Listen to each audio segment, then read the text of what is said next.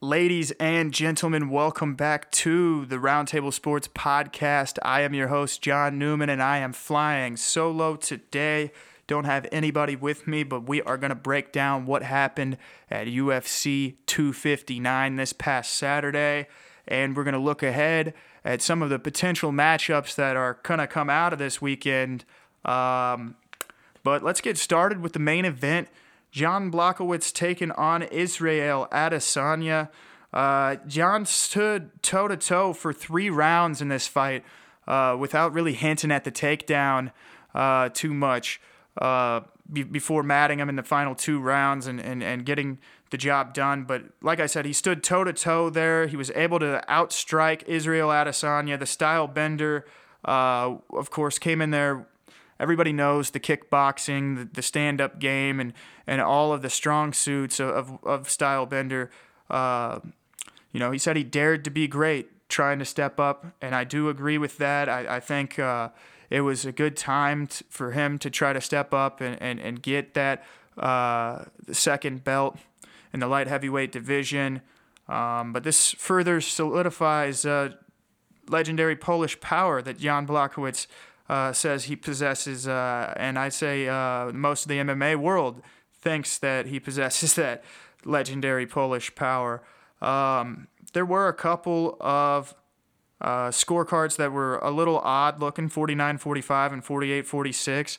I thought the commentary was definitely biased towards Israel Adesanya, but nonetheless, the judges got it right at the end of the day. The right man won the fight.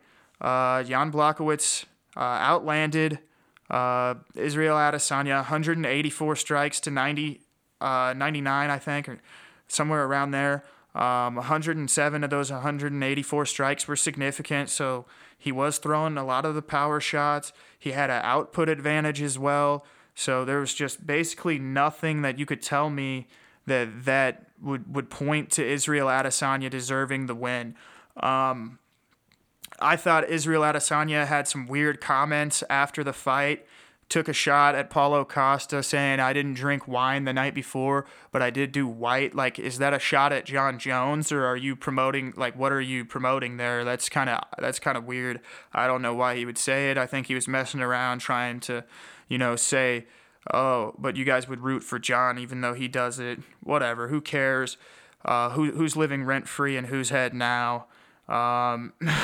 And not to disrespect him or anything, I obviously said, he tried for greatness, and it was a good time for him to do that. But I'm not going to knock him for losing. He lost to one of the best in the world, the best light heavyweight in the world right now, the best 205-pound fighter in the world. There ain't no other promotion that's putting a better 205-pounder out there that I have seen yet.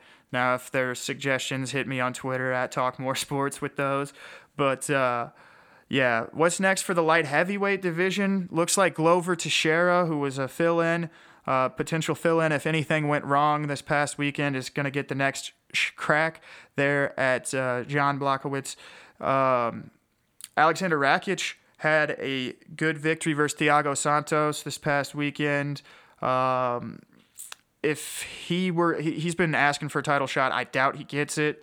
I see him going up against a guy like Magomed Ankalaev. Then he's in talks for the title, definitely. We got Jairi Prochazka. I don't know exactly how to say his name. I have until May 1st to get that down. He's fighting Dominic Reyes on May 1st. Jairi Prochazka. So that's kind of the light heavyweight division. Middleweight division, you've got Holland versus Brunson coming up March 20th, and then Till versus Vittori a couple weeks later in early April there. So those are 4 potential names to watch for Adesanya to fight next in the 185-pound division. And then, like I said, looks like it's going to be Glover Teixeira who gets the next crack at Blachowicz there at 205. Moving on, the UFC women's featherweight belt was on the line, a division that does not have a full roster of women. It does not have yeah, like I said, it doesn't have a full roster. They put in Megan Anderson, who has an incredible size advantage versus Amanda Nunes, but as soon as she got hit by Amanda Nunes, it was just like Amanda versus everybody else, the same way that it's always been. When Nunes hits you in the face, there's just about nothing you can do. She had her backpedaling, and this was the last fight on Megan Anderson's contract, so it's tough to tell what's going to be next for Megan Anderson. She came out with the KC jersey on, with the Kansas City Monarchs Negro Leagues baseball team jersey on. I thought that was pretty cool, because considering she's training in Kansas City at Glory MMA and Fitness, I was rooting for her. But also, I understand the greatness and how special it is, the story of Amanda and Nina and their new baby. And all the promotion and all the press work that they've done about Amanda's motherhood and just how the sport has given her an avenue to be the most open and most free she possibly can. Now, looking forward, there's only one other bout scheduled in the women's featherweight, and that's Felicia Spencer versus Danielle Wolf, who is a professional fighter who this will be just her second pro fight. She'll be taking on Felicia Spencer, a woman that's already tried Amanda Nunes and failed to take the belt off of her. We have been hearing Juliana Pena's name around a lot because Holly Holm had to pull out of a scheduled bout there between the both of them. And I think Pena is probably the next move back down to bantamweight for Amanda, and so on and so forth. We will see how that happens. I will be watching pretty much every time she's on. It doesn't matter. The pay-per-view is bought. Moving on to what was on the night, the first of our 3 title fights, the bantamweight belt between Aljamain Sterling and Peter Yan. Champion Peter Yan was in there looking like a complete mauler. He is just so fascinating, the way that he takes guys to the ground with the Soto Gari style takedowns, the trips, you go from, fully standing, pressuring forward to, being flat backed or having your back taken. It's tough. It's a tough style to defeat, especially whenever he has, what appears to be such a strength advantage over all of his opponents. But he made one of the biggest mistakes in the heat of the moment I have ever seen a professional fighter make, with the knee to the head while Aljamain was down. Aljo, there's no arguing that he took that thing. That was blunt force trauma to the head. He has every right to not stand up and go.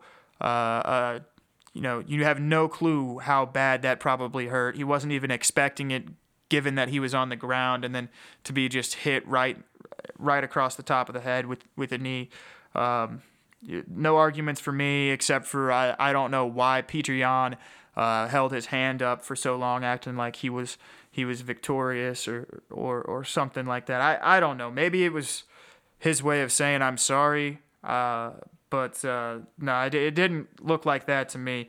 Corey Sandhagen and TJ Dillashaw are in talks to be fighting. So while they sort out the rematch between Yan and Aljamain, you'll have a potential number 1 contenders match there, and number 2 Corey Sandhagen taking on the returning TJ Dillashaw. Also of note, you've got Rob Font in number 3 and Cody Garbrandt in number 4. So, and Garbrandt is coming off of a knockout of the night against Rafael Assunção. So there's some interesting matchups to be made there in the bantamweight division. Staying in the bantamweight division, former WEC champion and 2-time UFC champion Dominic Cruz was able to get the job done versus Casey Kenny. Some people saw it going the other way. He did he outstruck and was able to land 2 takedowns. he landed more strikes, got 2 takedowns. Kind of a weird call out by Dominic Cruz at the end of that fight, and when in the little pop up box where he was talking at the Apex Center afterwards, saying that there's some guy who's running ads for Monster Energy who's stealing a bunch of clout from fighters and like kind of damaging kind of the relations between the fighters and the brand that sponsors them. So yeah, let's get back to the main card though. I just wanted to quickly gloss over that stuff there. But anyway, shout out to Dominic Cruz. He is now, I believe, 23-3 as a professional. So he has a great record. He's just lost to some of the killers of the division there in the bantamweight division. But back to the main card, Islam Makhachev taking on Drew Dober was able to just put on the pace, put on the pressure. He landed 102 out of 119 strikes that he threw. Just all of these guys that are Abdul Manap and Khabib disciples, like Islam Makhachev, they just show off their amazing strength and their pressure. And he was able to get the one-armed triangle. Just how much pressure does it take to make a man tap, especially a professional fighter like Drew Dober? But to be able to do it with one arm, that's just crazy to me that he possesses that much strength, especially at 155 pounds. What's next for him?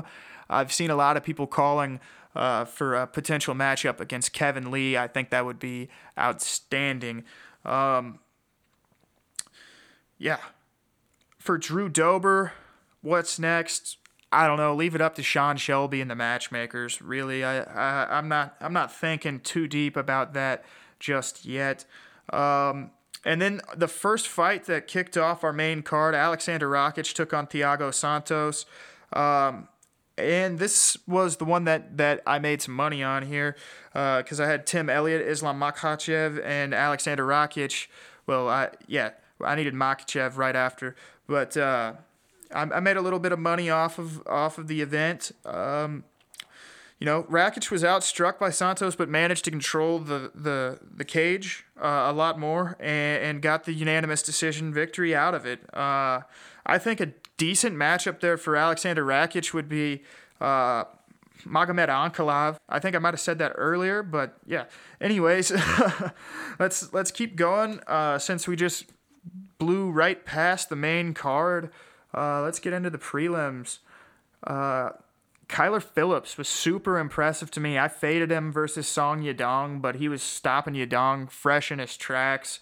Landed 3 takedowns and maintained much of the grappling advantage too.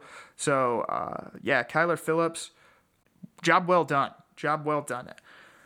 Askar Askarov taking on Joseph Benavidez. It was pretty one-sided. Askar missed weight, but performed to his expectations at 125 pounds. He will need to be more disciplined if he wants to stay at flyweight, if he ever wants to compete for that flyweight championship. He's just simply going to have to get the weight off and be able to keep the weight off. Moving on, fight of the night, performance of the night it is. Kai Kara-France out of City Kickboxing taking on Rogerio Bontorin. Flyweight matchup that lived up to the expectations of City Kickboxing and their coaches and trainers, and the nickname that is Don't Blink. I know that's so corny to say, Don't Blink is the nickname, but he did walk off. He kind of dumped him on his head with the right. And I will say this, though. Rogerio Bontorin, for where he's at in this game, he had Kai Kara-France in a lot of bad positions at certain points out there. Prior to that, early prelims, we had Tim Elliott and Jordan Espinosa. I wanted Tim to finish that fight there in the third round. I know people probably saw the bit of trash talk that went on there. I won't get into the details of it too much. It just had something to do with Tim Elliott being accusatory about some past circumstances in Jordan Espinosa's life. Anyways, he dominated Espinosa, scored 4 takedowns, and way to go, Glory MMA and Fitness here from my hometown in Kansas City. And now there's just a few fights left that I really had any talking points on.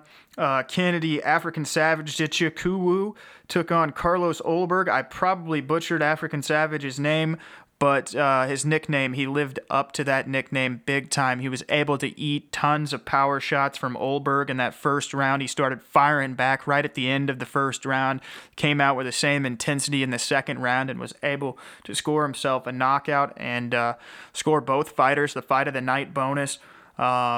It was really the perfect fight for me to walk in and sit down and finally get situated with where I was watching the fights and everything at. Other than that, Sean Brady subbed Jake Matthews. I was playing Sean Brady for the decision win there, but anyways, the bet fell through. Got us to the main card faster, so what gives? I still had a decent night betting-wise. I already mentioned that parlay that I hit earlier. Amanda Lemos knocked out Lavina Sousa. Didn't get to see that. Eros Medic took on Elon Cruz in a performance of the night where he outstruck him 45-0.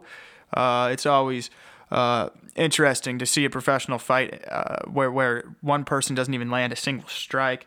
There was, I think Megan didn't land a single strike on Amanda either. And then Trevin Jones KO'd Mario Bautista. Bautista, I was believing in that mullet power a little bit going in. That's what I was thinking. Anyways, Bilal versus Rocky Edwards is on for this coming Saturday. Khamzat Chimaev, situation with him and his health. I'm just hoping the best for Khamzat. I'm hoping he's getting some rest and relaxation. Although I know how hard those guys grind. Dana is absolutely right when he says that you kind of do have to listen to the doctors when it comes to this sort of ailment.